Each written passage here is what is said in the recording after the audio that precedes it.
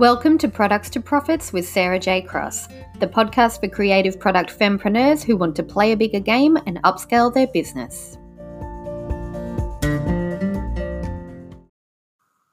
This week's episode is brought to you by the Creative Product Institute.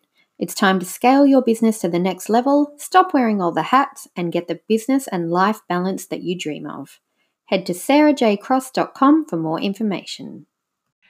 So welcome to the show. I'm Sarah J. Cross, and I'm here to support you on your journey to becoming a successful product biz owner with tips, strategies, and stories to support and guide you through the good times and the challenges of running a product-based business.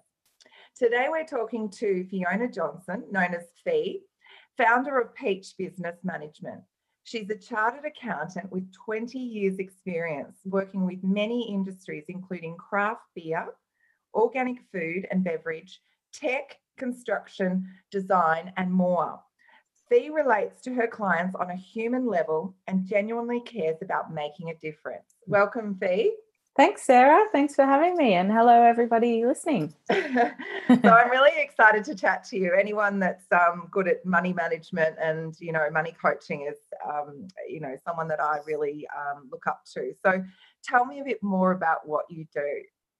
Yeah, thanks, Sarah. So, as you said, I'm a chartered accountant and I've been doing this kind of work for 20 years now. And what I mean by this kind of work is that I do business mentoring and I operate as a CFO and help with forecasts and business plans for purpose-led businesses. So, my clients range from solo service providers, makers, teams of 20, and the largest client I work with is a team of up to 150. Wow. And the thing that groups together all of my clients is that they are using their businesses as a force for good. So for some of them, that's about recycling. For others, it's about organic food. For others, I work with a company that does bullying workshops in high schools, social media agencies using their business for good. So, they're all doing wonderful things, and that's my niche. Yeah, that's fabulous. So why is it vital to plan your financial goals in business? Yeah, good question. So I think when we're trying to think about what our financial goals are, what we're trying to do is to test out our assumptions. So before we have a plan to use, you might be going off gut instinct, which is a very powerful instinct and will take you a long way. But if you want to use your gut instinct plus some actual numbers that are based on some assumptions, then putting a forecast together is a really powerful way of, just boosting that gut instinct that you're already working from. And, putting having financial goals will actually help to create a roadmap so you know where it is that you're trying to get to. Yeah. And then you'll be able to break down the steps. So if you have a goal of, say your goal is $100,000 of revenue, well, what does that actually look like if we break it down? Is that working with 100 clients in a year? Is it processing 10 orders a week to get to that number? So really breaking it down so you can actually see, well, how do I actually get to that goal? Yeah. And what I've also noticed is that for those of us who have anxiety, having a plan can be really helpful, especially when you're having a really difficult anxiety day, because it actually gives you something to look at that's a real number that you can use to kind of plan. Yeah. But the main reason why, or one of the most important reasons why we want to have financial goals, is because you need to be able to see when your business is going to be hungry for cash. Yeah. So that you can put plans in place to kind of work your way up to that. Yeah, that's really good. And I like what you said about anxiety, because there are plenty of times and plenty of challenges in any business where, it draws on cash flow and projections, and it can mean the difference between lying awake at night worrying about whether you're going to be able to afford those next steps in your business, or if things are going to keep going. So it's kind of setting like measurable bite-sized goals. That's right. Breaking it down. Yeah. Yeah. Okay. And what I've also noticed in my time, so I've had my business for 10 years, and before that, I spent 10 years working always with small and medium business. That's my passion. I think a lot of business owners actually do have anxiety and or depression, and I don't know if it's because of the stress involved in having a business, or if it's that people who have those things that they're working through, whether they find business ownership kind of fits better into their lifestyle. So I think, we really need to be mindful of what is our mental health, and what can we do to what plans can we put in place to kind of work around that. Yeah. And I think that's why it's so important, as I've been in business now, same as you, for, more than 20 years, is the importance of not going it alone, the importance of having a support network of expert advisors, trusted advisors, or having another really great like-minded community of other business owners in a small group that get you. Yeah. That can get you through those times, because I think that there's so many times in business during, times of, even when there's large scale orders coming through, it's exciting, but also at the same time can really increase someone's anxiety levels so much. So it can be quite isolating being in business. It can be quite a lonely place. So it's actually really so important to be able to connect with others that are like-minded, or connect with someone like yourself or someone like me with the business coaching, where you're not going it alone, where you're actually getting another sounding board and putting in that roadmap. I think gives people more clarity and less overwhelm, so that they can track and see if they've had a bad day. It's not so bad when they look at the picture of where they have come, of where they've grown their business to. Yeah. I think what you said is really important about having a strong support network around you. And what I heard and what I know is that it's important to get the right people around you, and that the right people for you might not be the same as the right people for your bestie who's also got a business. I think we need to be really careful that the people that we're working with, deeply understand our goals and what we're working towards, and that they push us just as much as is, suitable for us. Yeah, absolutely. It has to be an alignment, doesn't there, of understanding and values for that to work, and for everyone to be supportive and give honest feedback, but also help support you to get to where you want to go. Yeah. Oh, that's really good. So what are the top tips for planning your financial goals in your small business? Yeah. So like I said before, breaking your goal down into small parts is so important, because it doesn't really make any sense to have a goal like $100,000 of revenue, or $1 million of revenue, or my more preferred goal, which is about profit. Yes. It doesn't really make any sense to just have this goal of $100,000 if you actually don't know what you need to do to get there. Yes. So if you're a service provider, what is your hourly rate, and how many hours a year are you likely to be able to earn for? Or if you're an e-com business, what's your average order size? Yeah. How much a week do you actually need to hit to actually get to that target? So I think breaking it down into small units is really important. And quantifying something, like you said, there's one thing to have these big goals that might be 12 months down the track, but quantifying and breaking it and almost reverse engineering it to say, this is what you need. So, when you have like a bad day or a quiet week, you can look and say, well, I've actually just done my biggest month ever in sales. It's actually not so bad after all. Yeah. So I think breaking it down helps us to know how we're going to achieve that goal. And I think the how is as important or more important than the what that we're trying to achieve. Yeah. I think we can also look at our financial goals as a way of manifesting. And it doesn't really matter whether you're into woo-woo or the cosmic universe or not. You can use whichever term makes sense for you. But I see putting figures out into an Excel spreadsheet as perhaps the first step towards actually achieving those, because you can see them, you're taking the steps to actually get to those goals. So you know what that average order size needs to be, and you know how many orders you need to do per week to get to that goal.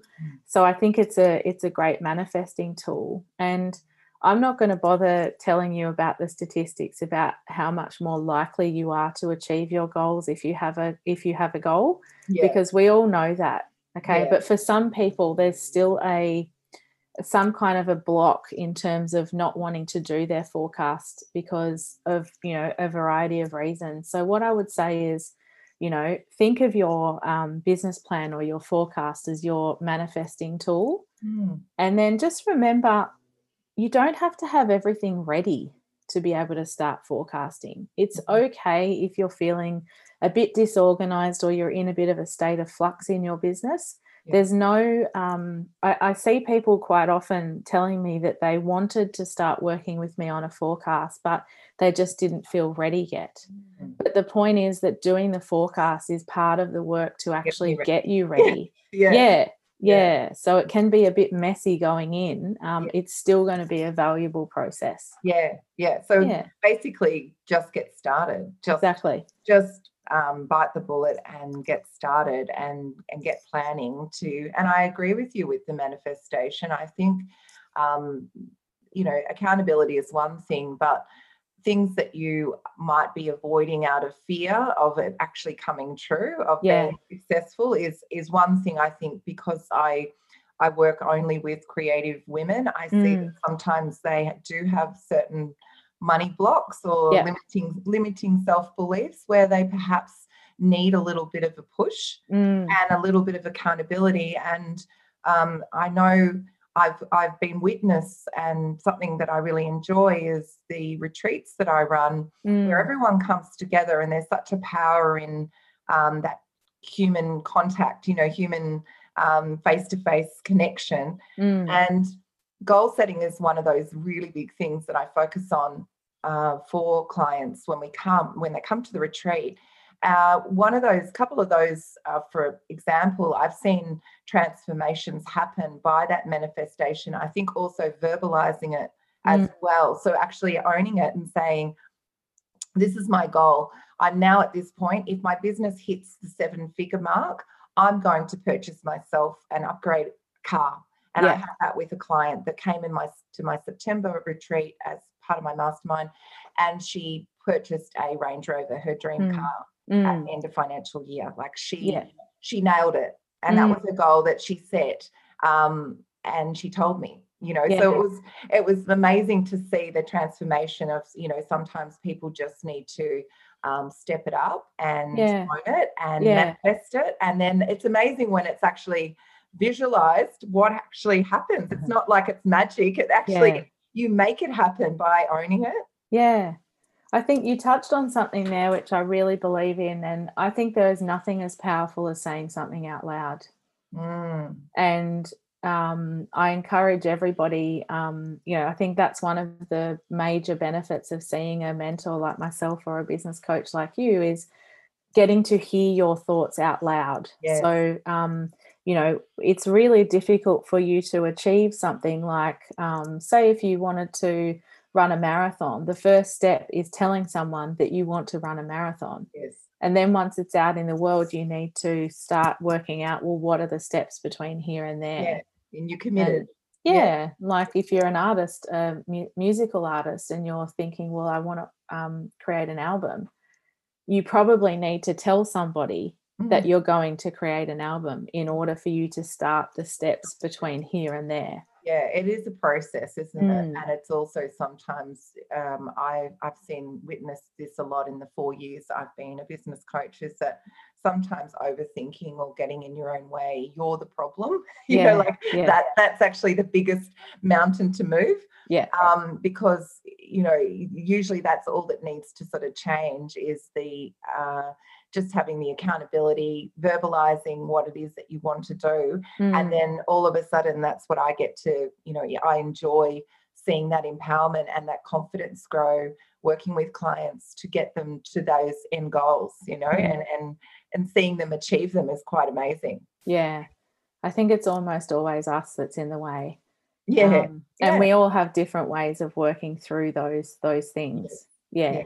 Absolutely. Yeah, I totally agree. So, Fee, what's essential for a business owner to know when it comes to their financial goals? Yeah. So the first thing I'll say, and I think this is quite a common idea that people have, is the goal is not to get it right, it's to see what if.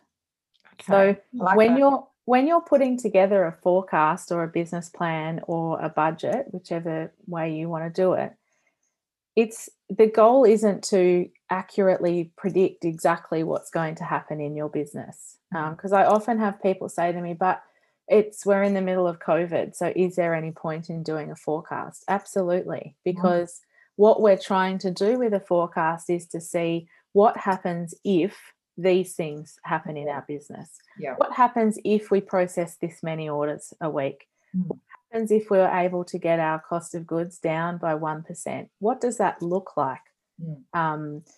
So don't think that you can't start a forecast because you're not going to get it right. Nobody gets their forecast right, and that is not the goal. Okay. Yeah. And like we've been saying, I think seeing those numbers on a page can be the first step to believing that you can get there. Yeah. And, my role as business mentor is to put the numbers on the page and then help the person in front of me. I work with a lot of women, not exclusively women, but I do work with a lot of women. And sometimes I can see that there's a lot of power in me saying, with these numbers, you could get to 250,000 income. And I can see that there's almost a physical reaction from the person receiving that information because they've never seen that they could ever get to that number before. Yeah. So I think, putting these financial goals together and knowing the steps to get there can be a really powerful way of starting to get used to the idea in your mind that is where you're at. Yeah. The really important thing is to focus more on profit than revenue. Yes. I think if you listen to some of those really horrible snake oil salesman kind of videos that are floating around social media land, I was destitute living in someone's couch and everything was terrible, and now I'm turning over $1 million a year. And I think, it's easy to turn over $1 million a year if you put 950,000 into advertising. Yeah. So, there's plenty of ways to get your revenue to $1 million or to 200,000 or to 50,000. But if it's not profitable, then you've really got to understand why am I doing this? Yeah. What is behind this? So I would say anybody who's focusing on just talking about revenue is just talking ego. Okay, they say revenue is ego, profit is sanity. Yeah. Cash flow is reality. I like that. Yeah, I don't even know who said it. It's been around for so long. It's definitely not my saying. But I think the really important thing that I'd like to say about what's essential to know when it comes to your financial goals is your financial goals are not going to resonate with you if they don't mean anything to you. So what I mean by that is you need to tie everything back to your purpose, your values, and the impact that you want to make.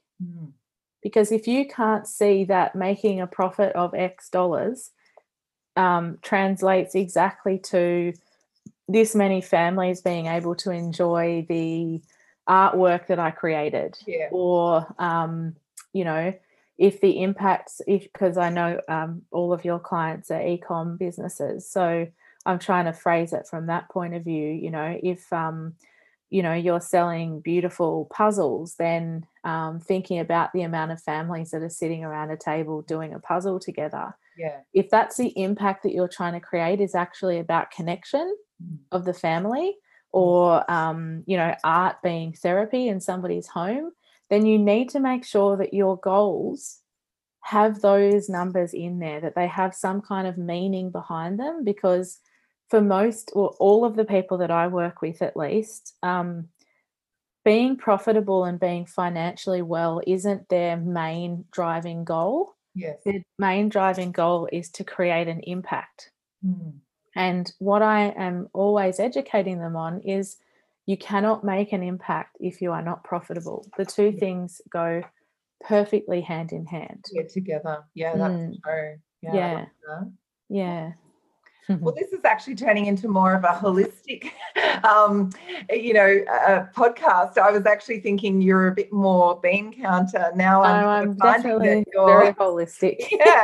yeah, which is really great because that's where I come from. I come from that space too, and I truly believe that you can visualize and manifest anything to get to where you want to go, but it has to obviously have a strong connection to your values in order for it to work.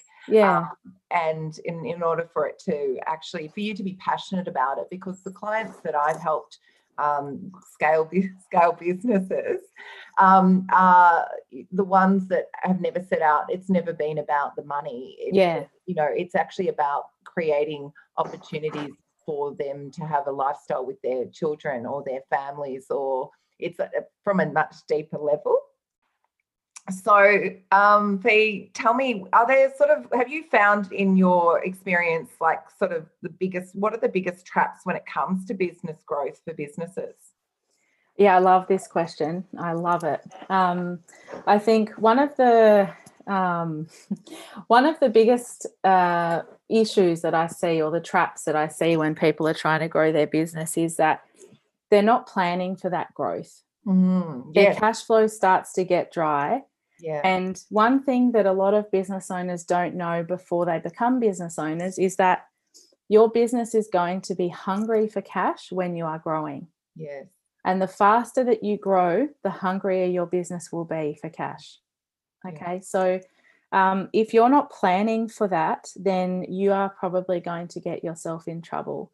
Yeah. And the reason that happens is it's actually pretty straightforward when you think about it.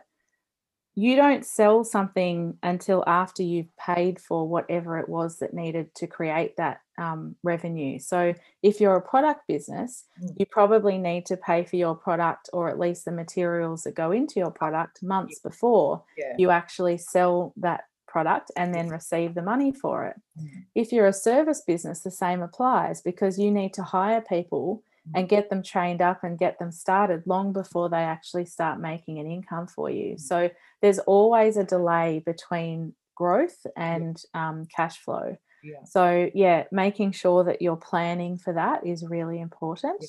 The second thing I'd say is just growing for the sake of it, and not because it's part of your values or your goals. Yeah. And I often see this with clients that I've been working with for a few years. They're growing. Oh my God. And then they kind of get to this place and they think, what am I doing here? And they'll say to me, Fee, I think we need to hire 2 more people. And I'll say, let's just stop and reflect here. Is that what you want? Yeah. Is it actually what you want, to have a bigger team, or to have more products, or to be selling in America, or to grow your business in such a way? So really thinking about, does this actually suit me, or am I just doing it because it seems like the right thing to do? Yeah. The third trap that I see is founder exhaustion, burnout, and martyrdom. I see a lot of founders out there going into that sort of martyr role of, I've worked 7 days a week for the last 20 months and, everything's so hard. Well, that's not actually going to serve you or your business or your community. Yeah. And I think if you're growing and growing and growing, and that's meaning that you're doing more and more hours, you need to stop and reflect and think, clearly what I'm doing, it's working for my clients because, I'm growing, but it's unsustainable. Yeah. And I think that exhaustion and burnout that comes from just growing so fast for so long, it can really hit you. Yeah. I have conversations with many people who are sort of at that burnout stage, yet a lot of them are sort of got this whole thing in their head that they can't think about delegating, because who else could do the job as best as they can? Yeah. And that's basically the biggest thing, because I work with clients for scalability. That's the biggest hindrance when it comes to working out what it is you really want. Mm. Because, you know, people start out to sort of have a business to complement their life, and what ends up happening is the business is controlling them. The business is running them. Yeah. And it kind of bites them on the butt, you know, because it's not working for them as what they thought it was going to be, and they haven't been able to let go of certain parts of their business that really they shouldn't actually be working on anymore in those areas. Yeah. And that leads on to another point, which is one thing that I see people doing when they're growing, which is a trap, is hiring the wrong people to help with your busy. Yeah. You know, we need to plan in advance for the staff that are coming.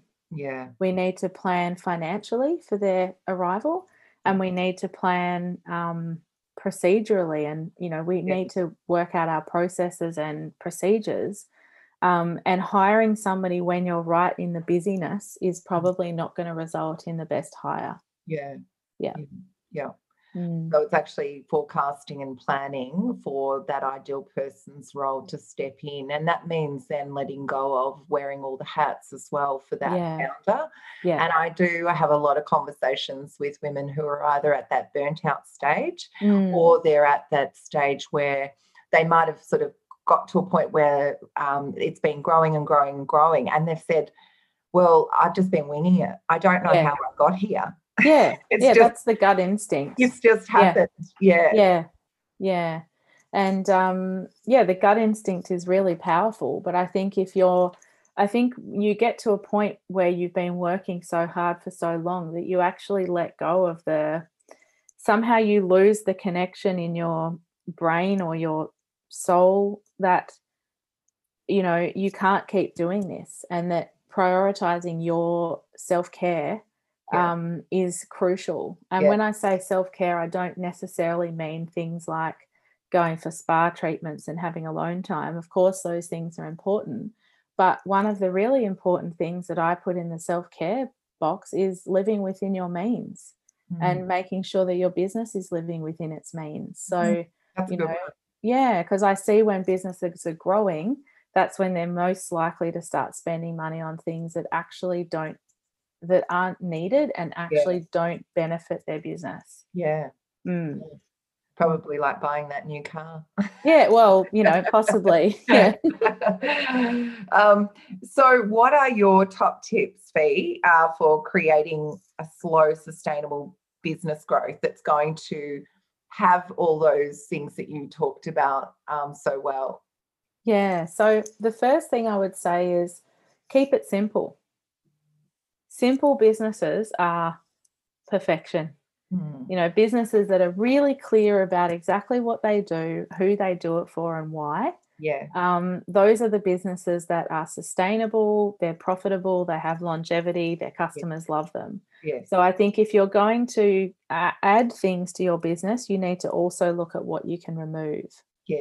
So staying simple can be a really powerful way of growing in a slow, sustainable way. I think on the same vein, look at what's working and do more of that. You know, the great thing about small and medium business is that we can decide something today and have it launched into the world tomorrow. It's so fast. And, you know, launching something it's so fast, and we're so free to make these choices. And I think if you put something out into the world and it doesn't work, great, let's move on to what does. So focusing on what's working. I think if you're not sure what to focus on value.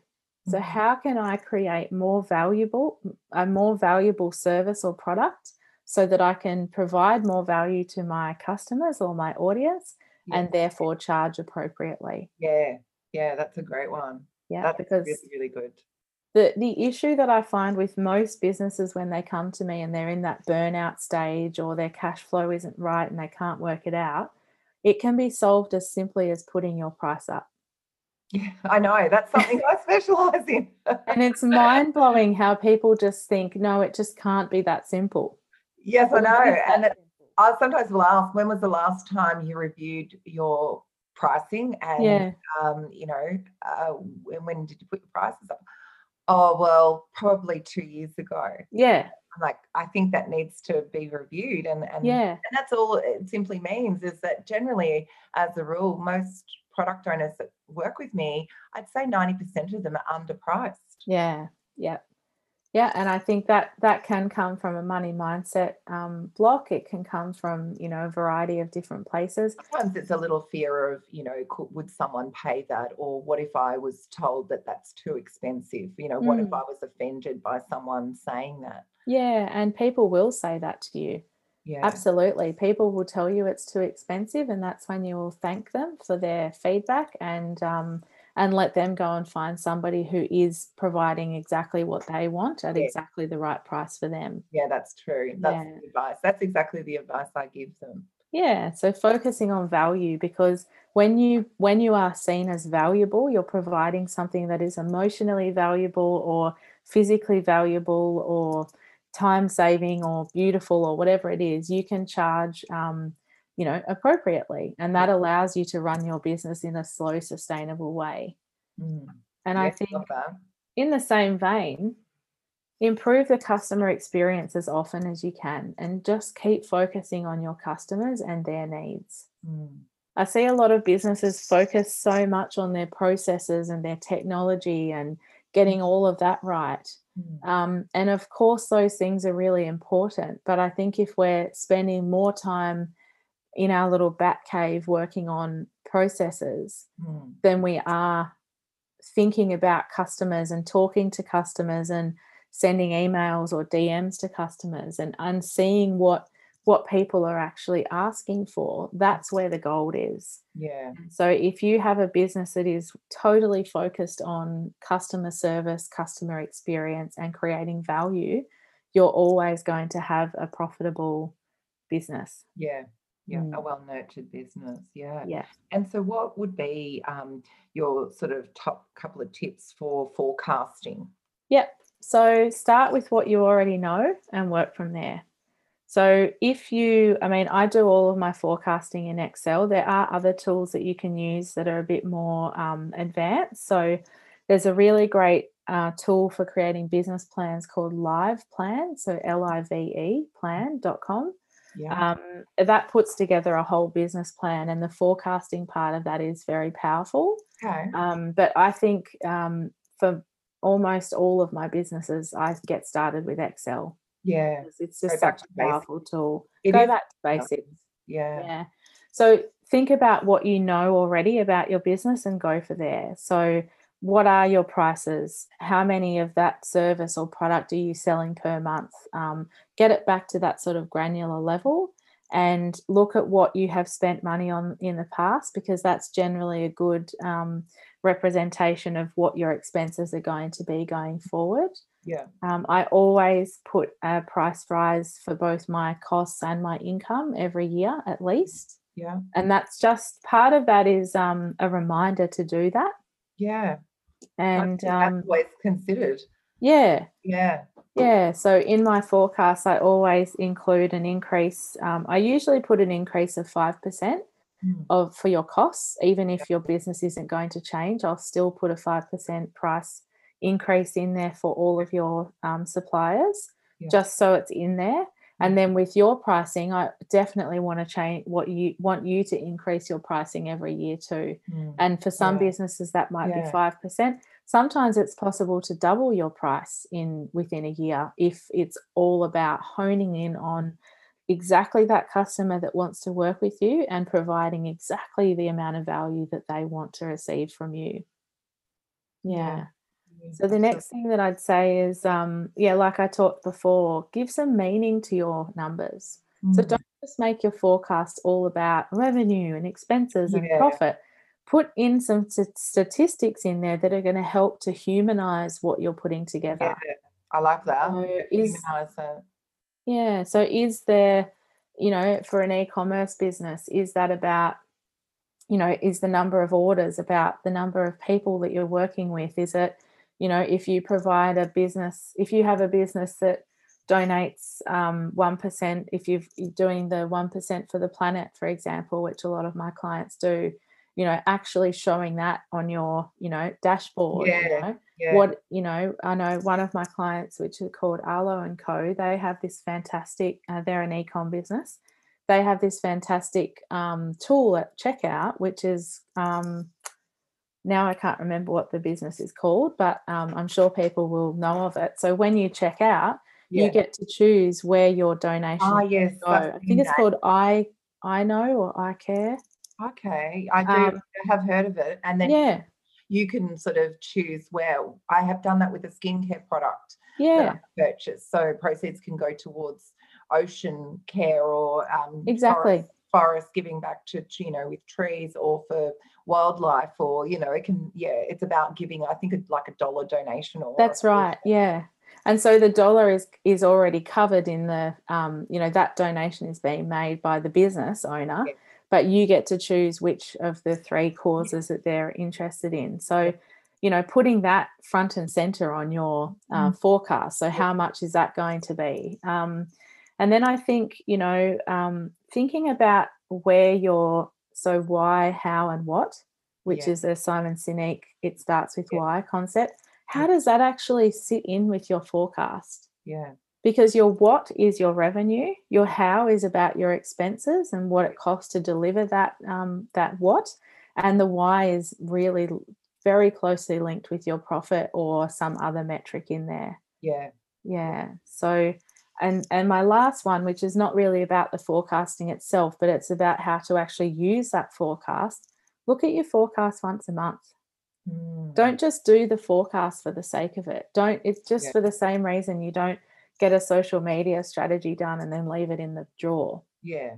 If you're going to go through that process, you need to check in on it really regularly. Yeah. And so I encourage all of my clients, the work that I do for them, this is what I'm doing for them, is creating a monthly report for them.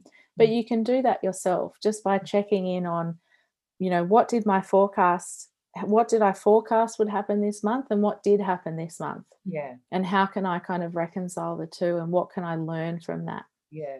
Yeah, that's great. I love that. Yeah. So how can business owners become more confident with money fee and their financial goals? Yeah. I love this. I'm so passionate about financial literacy, and one of the things I'm seeing at the moment is that it's becoming more and more available online. So what I would say is seek out information about your financial literacy, because it's becoming more and more, it's easier than ever to access that information online and in books. The second thing I'd say is if your accountant isn't increasing your financial literacy, ask them to or get a new one. Yeah. That's because, a great one. Yeah. If your accountant isn't allowing you to ask questions at the end of the year or isn't prompting questions from you, then they're not doing their job. Yeah. Okay. And if you're finding that you only get to see your accountant once a year and you never feel like you kind of know what to say, that means that they're not actually communicating well enough with you. So you might want to go looking for a new one.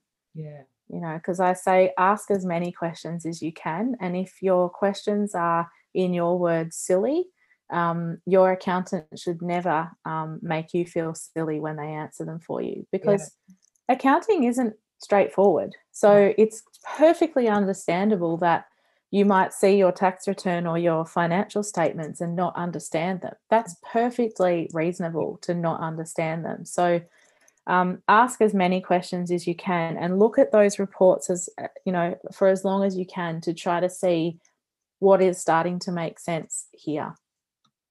And then I'd say, which is something that's come up quite a bit in our conversation, is listen to the stories that you have made up about yourself and about the fact that you're not good with numbers, or you've never been good at managing your money, or you'll never be able to understand it, or your husband has always been the one that takes after the money, or your wife or your girlfriend or your sister or whatever.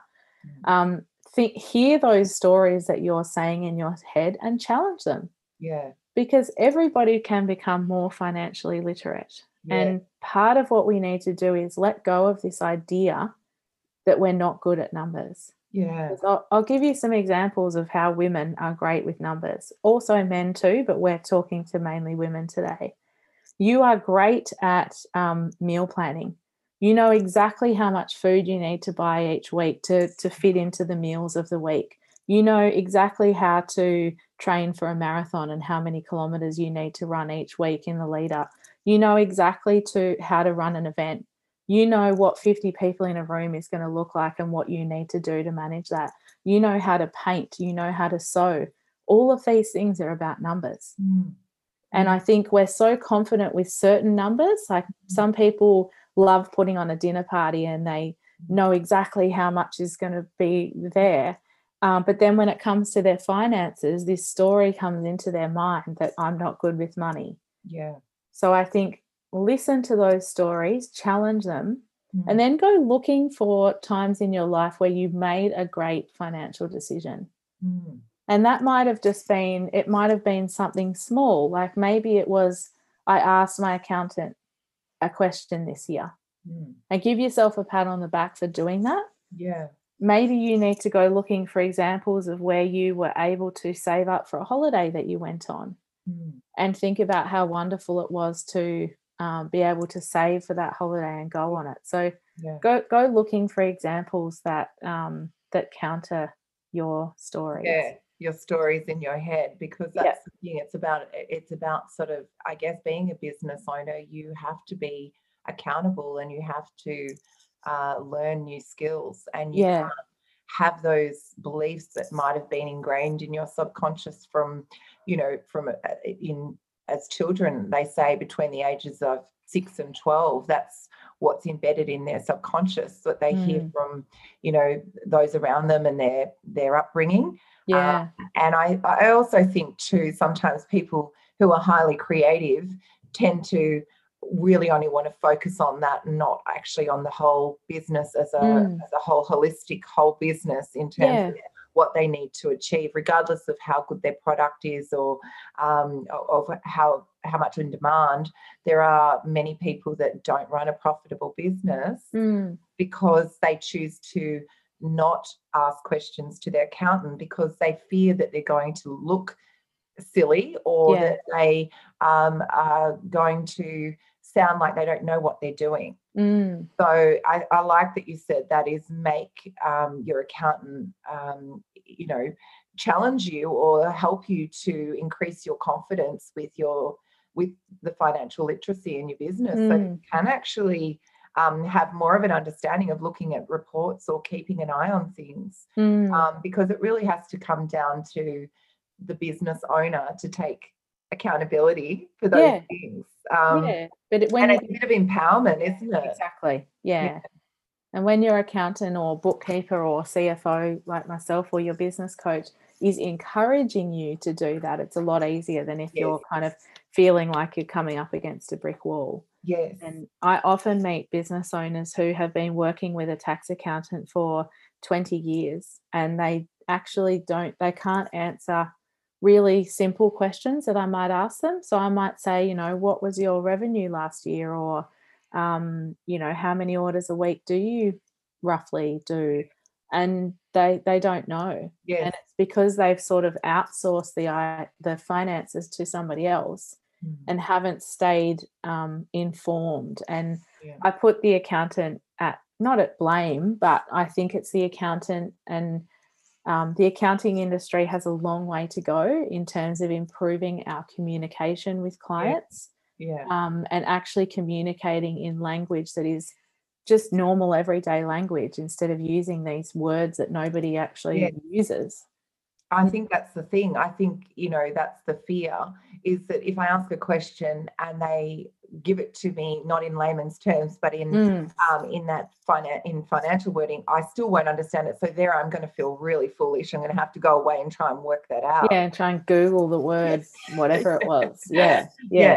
And I think most people have that fear at the start. And I think that they can, working with the right type of financial professional, will help them increase their confidence, read their reports, and build their confidence up so that they can actually ask those questions, so they feel comfortable and they don't feel silly.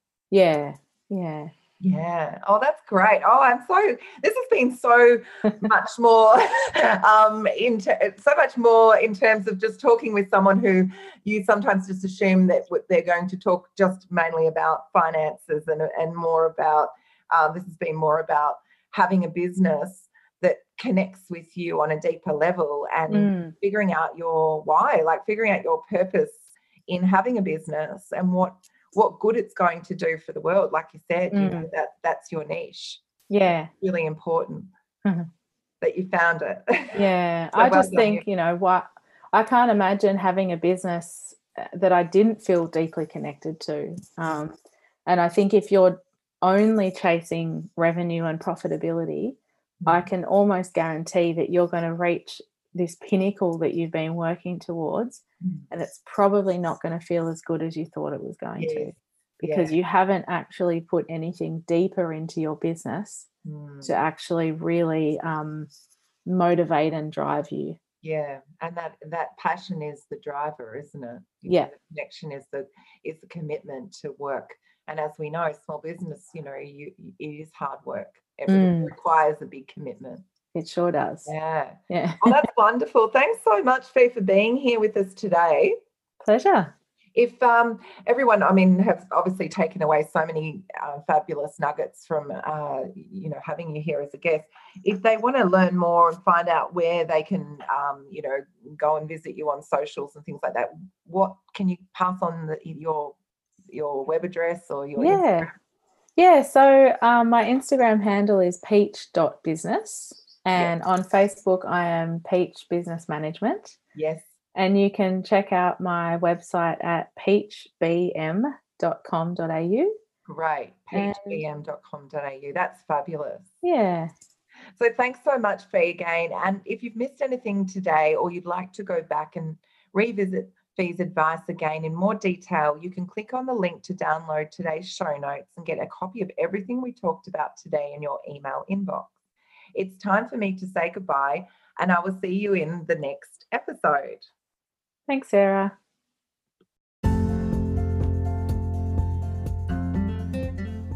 Loved this episode of Products to Profits? Head over to iTunes to subscribe, rate, and leave a review. It's very much appreciated.